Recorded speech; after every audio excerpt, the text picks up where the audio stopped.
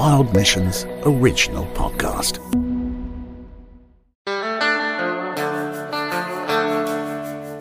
Over a century ago, the mountain lion, also known as a cougar, puma, or panther, was almost hunted to extinction across the US, as people feared them and its risk to their livestock. By 1930, the US Biological Survey employed more than 200 professional cat hunters to help ranchers with livestock losses.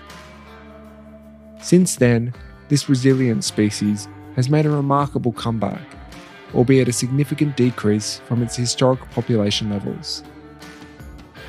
Today, more than ever, the mountain lion is mired in controversy, misinformation, and fear, and their very existence in the landscapes across America are inextricably entangled with the tricky politics of the management of wildlife reserves in the US. So what role does the mountain lion play in these ecosystems? What value, if any, does it provide to the local people and economies? And how do we move forward with the conservation of this species for all people? You could say it's quite the cougar conundrum.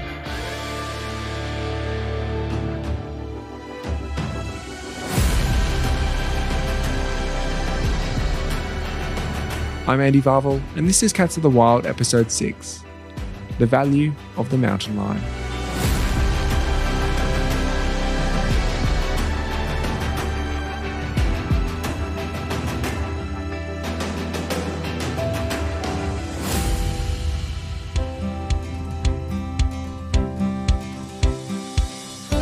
The mountain lion has the largest range of any wild mammal in the Americas. It is found as far north as the northern Yukon of Canada, right down to the southern tip of Chile.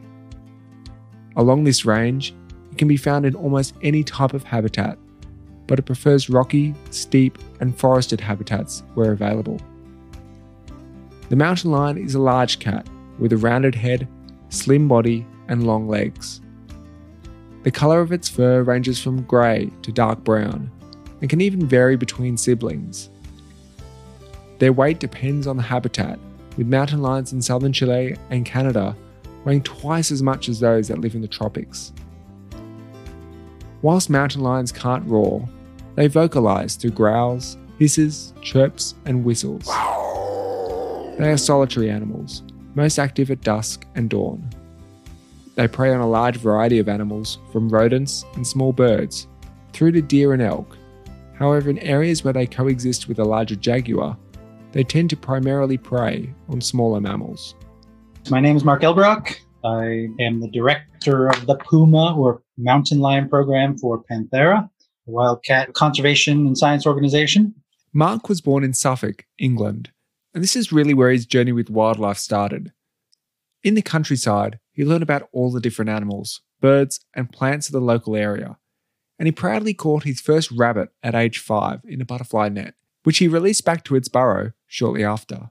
I had just incredible mentors. My grandfather on my mother's side, which is the British side, was a tremendous naturalist and poet, and we'd just take these epic walks on public paths and try to catch rabbits and all sorts of things. And my great uncle worked in the Natural History Museum in London, so I was able to go into the back rooms as a small child and be inspired by all sorts of people and unusual stuffed animals. But, since that time, I certainly have taken a rather circuitous journey to reach where I am today.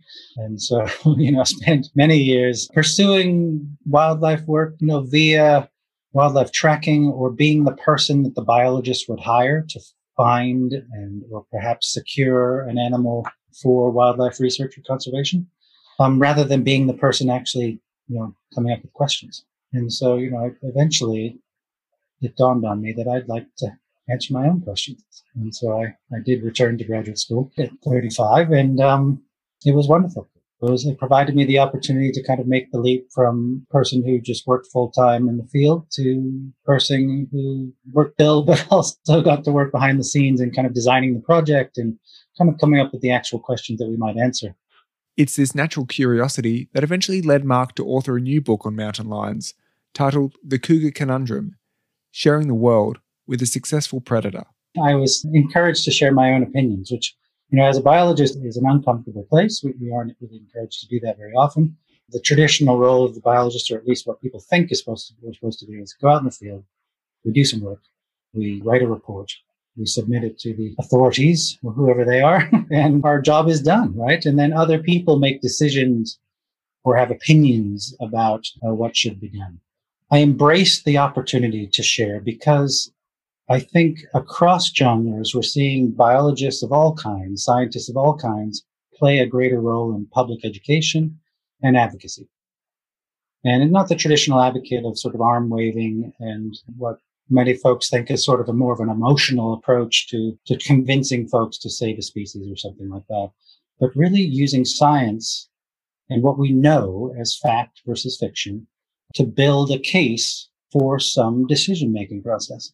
And so if I really did believe that we should do this, I figured it was time for me to step up and play my part. And it was an important time because there's just, a ridiculous amount of misinformation about mountain lions floating about in the world, especially on the internet. Mountain lions kill for pleasure. Mountain lions do not have any natural predators. If we do not stop hunting mountain lions, we will drive them to extinction.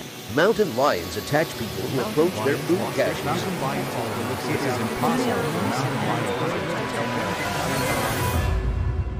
Somebody just needed to get out there and shake the trees and say, "Oi, this is fact, this is fiction, and let's at least begin there."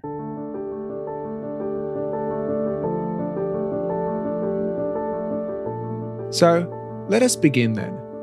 Each year, in the United States and Canada, 3,000 to 4,000 mountain lions are killed by humans, mostly for sports hunting and livestock protection. It is the leading cause of death for mountain lions everywhere in the United States. Hunting is big business in the US, and in many states, hunting fees fund a significant amount of revenue for the wildlife agencies that manage these natural habitats. You can't talk about mountain lions without talking about hunting. And it's just, hunting influences how we manage mountain lions. There's the fights amongst different types of hunters. It's a constant theme if you work or are interested in mountain lions. So right now we have just under 5% of American adults are claimed to be hunters. That's a pretty small percent of Americans. And yet they are disproportionately paying for state wildlife programs. That's very different than saying they're disproportionately paying for conservation, which is not true.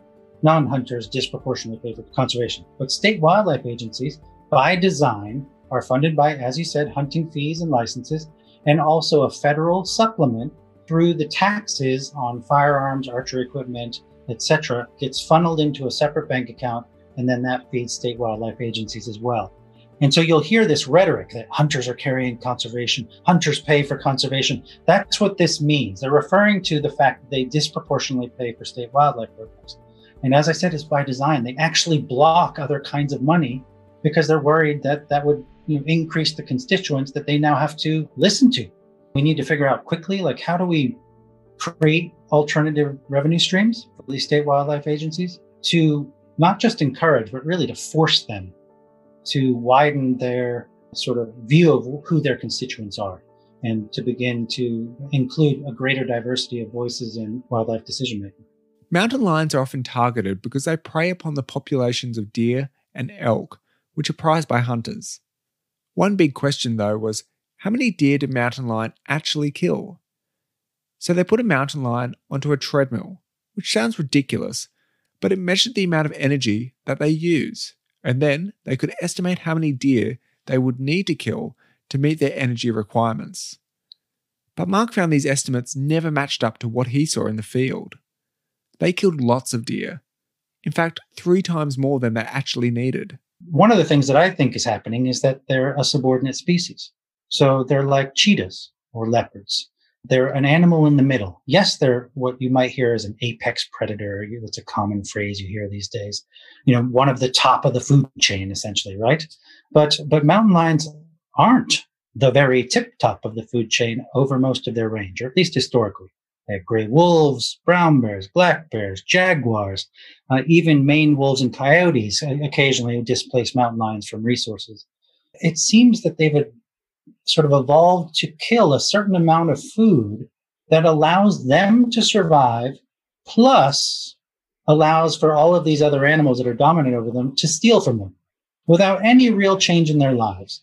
And it's amazing. It's the percent of kills lost to bears, wolves, etc., other scavengers for mountain lions is almost identical to what's lost for cheetahs, to lions, hyenas, etc., etc. And it's right about 30%. And so it seems like they can lose a third of what they kill. That's a lot. You think about that. A third of the deer and elk they're killing every year are just lost, gone, poof. And that's okay, that their lives don't change unless it goes beyond that. Then, perhaps they have to actually kill more animals to compensate or do something like that. And now we know that they kill a lot. In fact, about 3 times as much as they need. And so where does all this food go? And it's not just wasted. It's not like they kill an extra deer and it goes in the dumpster, right? Carrion is the decaying flesh of dead animals. And this is what mountain lions produced with the extra deer and animals they killed. It sounds a bit morbid, but what Markham researchers found is that this carrion is an incredible source of biodiversity and becomes like a Times Square or Shibuya crossing for all the animals, birds, plants, and insects of the ecosystem. We've actually got real mathematical evidence that shows that it deposits nitrogen and phosphorus and all of these things, which are uptick by the plants immediately around the carcass, that these things are spread and utilized across the landscape. So you have all of that happening. And then these vertebrate scavengers are coming in. And our work in Wyoming, for instance, showed 39 species of birds and mammals feeding from these carcasses and carrying the energy away from these carcasses across the landscape, spreading it even further. And, what's fascinating about that is that it's a greater number of scavengers, of types of scavengers, of different birds and mammals than any other study of carrion anywhere else in the world, regardless of where it came from, whether it was human hunters or city dumps or other big predators.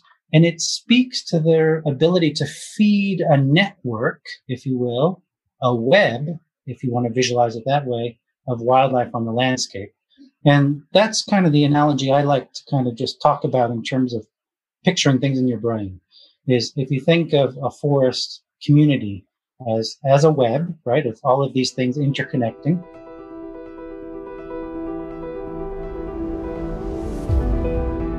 And so when you've got mountain lions in that system, there's lots and lots of linkages. There's more web links than in systems without them.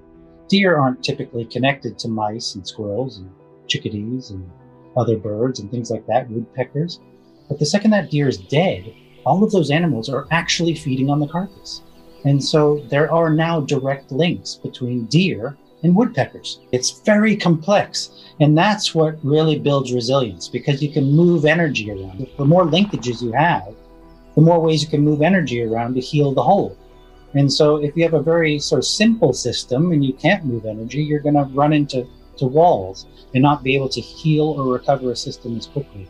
And so mountain lions, as far as we can tell in terms of carrion production and spreading energy through woodpeckers and weasels and skunks and raccoons and foxes, etc., all feeding on these carcasses and moving energy around through the system, being upticked by plants in the soil, feeding them the soil mitochondria. I mean, just like all sorts of stuff, the mycorrhizal mushroom layer underneath, all of this stuff is being fed, the carbon cycle, by these carcasses being dropped by mountain lions, which are not random, of course.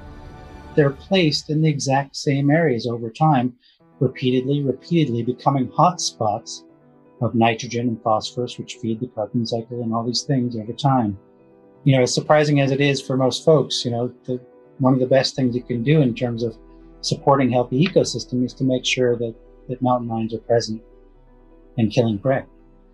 Now that's all well and good, but the argument for supporting healthy ecosystems sometimes isn't enough to convince people and policymakers to support healthy populations of mountain lions.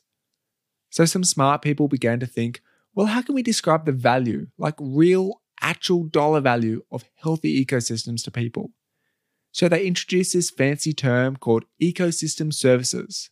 And it turns out the mountain lion is an excellent provider of these. So mountain lions, they won't drive deer to extinction if you let them just keep eating deer. But they will provide some sort of boundaries or limits on that population. So they can kind of curb a deer population over time. And when you look at what deer would look like without any mountain lions present versus what they look like with mountain lions present, there's a difference in the number of deer. And so that, of course, translates directly into the number of deer on roads. And since deer collisions are incredibly dangerous for people and incredibly expensive for not just individual people, but for county governments, for state governments, there's, for insurance companies. I mean, it's a constant stress, right? As people running into deer and elk and moose and all these things. It's not just hunters looking out for deer this time of the year. It also seems to be peak season for deer vehicle collisions. New at 5:30, it's that time of year, prime season for deer running out in front of your car. A new alert tonight from Cincinnati's AAA. The group says deer and car crashes are spiking this month. Drivers on the road are at risk as the most dangerous months for car deer crashes arrives. And so people were able to quantify what would be the effect or the savings by introducing mountain lions into a landscape. And one of the best case studies for that was South Dakota in the Black Hills, because there were no mountain lions. And then they established a breeding population and began to live there. And so they could look at deer collisions up to when the breeding population began and then following. And they showed that it saved the state of South Dakota about $1 million a year, which is, incredible. But more important than that, it saved human lives. And so the authors of that study went even further, and they said, what if we were to get mountain lions to move east? It would reset the deer population, which is completely out of control because there's no wolves, there's no mountain lions, there's no large predators at all. There's just people, right? And in many places, deer are absolutely rampant through everyone's neighborhoods, all over the place, and they're everywhere. And so they say, okay, it's going to curb the deer population. And it could save, over the next 30 years, it was something like $2.1 billion. And more importantly, something like 250, 300 people would keep their lives. And then there would be, I can't remember how many fewer human injuries, because many people survive hitting a deer, but they are injured.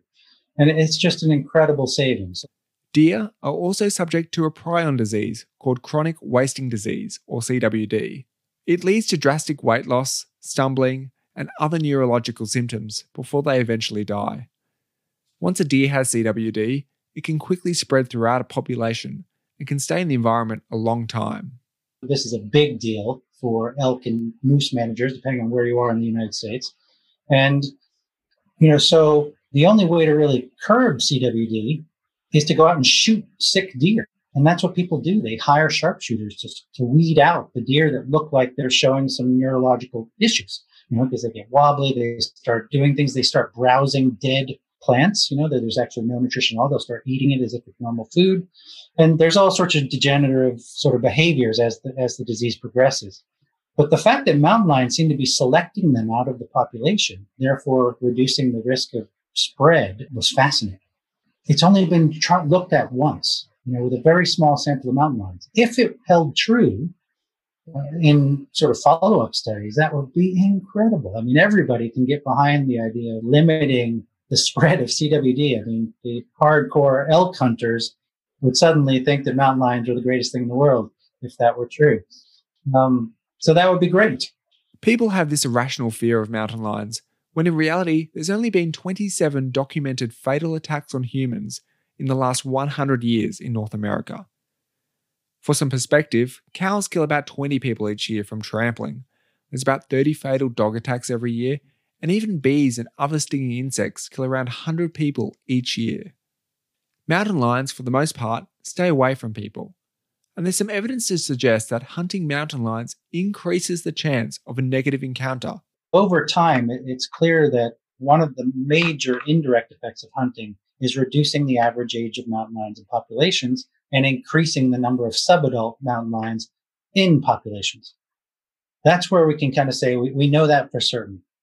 And beyond that, what I can say is that there is evidence, in fact, growing evidence, that these subadult mountain lions, the ones without territories, the ones that are young, they're inexperienced, they don't really know where to hunt yet because they don't have a territory, these are the ones that have come into conflict with us the most often. And that might be a human safety issue, so meeting someone on a trail, or it might be killing someone's dog. or eating a goat in the backyard. These are the animals that are most often associated with those kinds of negative interactions.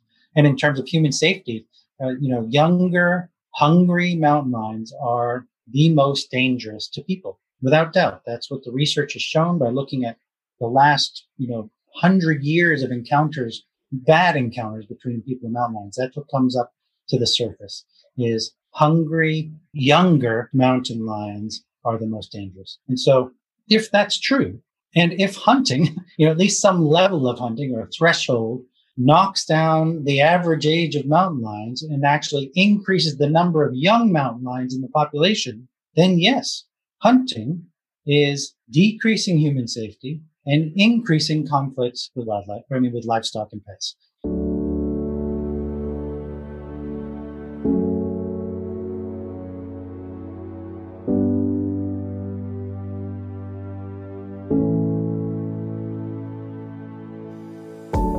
So what does the future look like for the mountain lion in the US? I hope it's peaceful coexistence. I hope it's mountain lions, that my kids grow up with mountain lions all around them. But it really is up to us. I worry, the world is becoming more and more polarized, whether it's politics or whatever you consider. And mountain lions are no exception. Right now, mountain lions, in terms of conservation management and all the players, has just evolved into total mudslinging. There's no progress anymore. We're just mired in fighting on social media. Advocates saying this and hunters saying this, and no one's working together. I would hope in 10 years that we've moved forward and actually see collaborative approaches to the conservation and management of the species. My name is Mark Elbrock, and if you are interested in learning more about mountain lions, I encourage you to follow us on Facebook. You can find the individual program that I work for, the Panthera Puma program, on Facebook. It should pop up. And you can also find us at panthera.org. So www.panthera.org.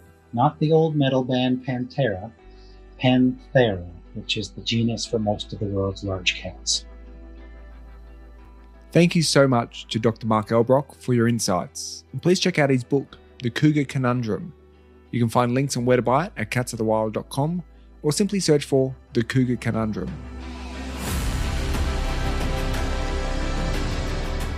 Cats of the Wild is created by me, Andy Pavel. Theme music is by Score Squad. Other music and sound effects from Envato. New episodes are released every few weeks, so follow us on Instagram at Cats of the Wild Podcast or subscribe on your favourite podcast app.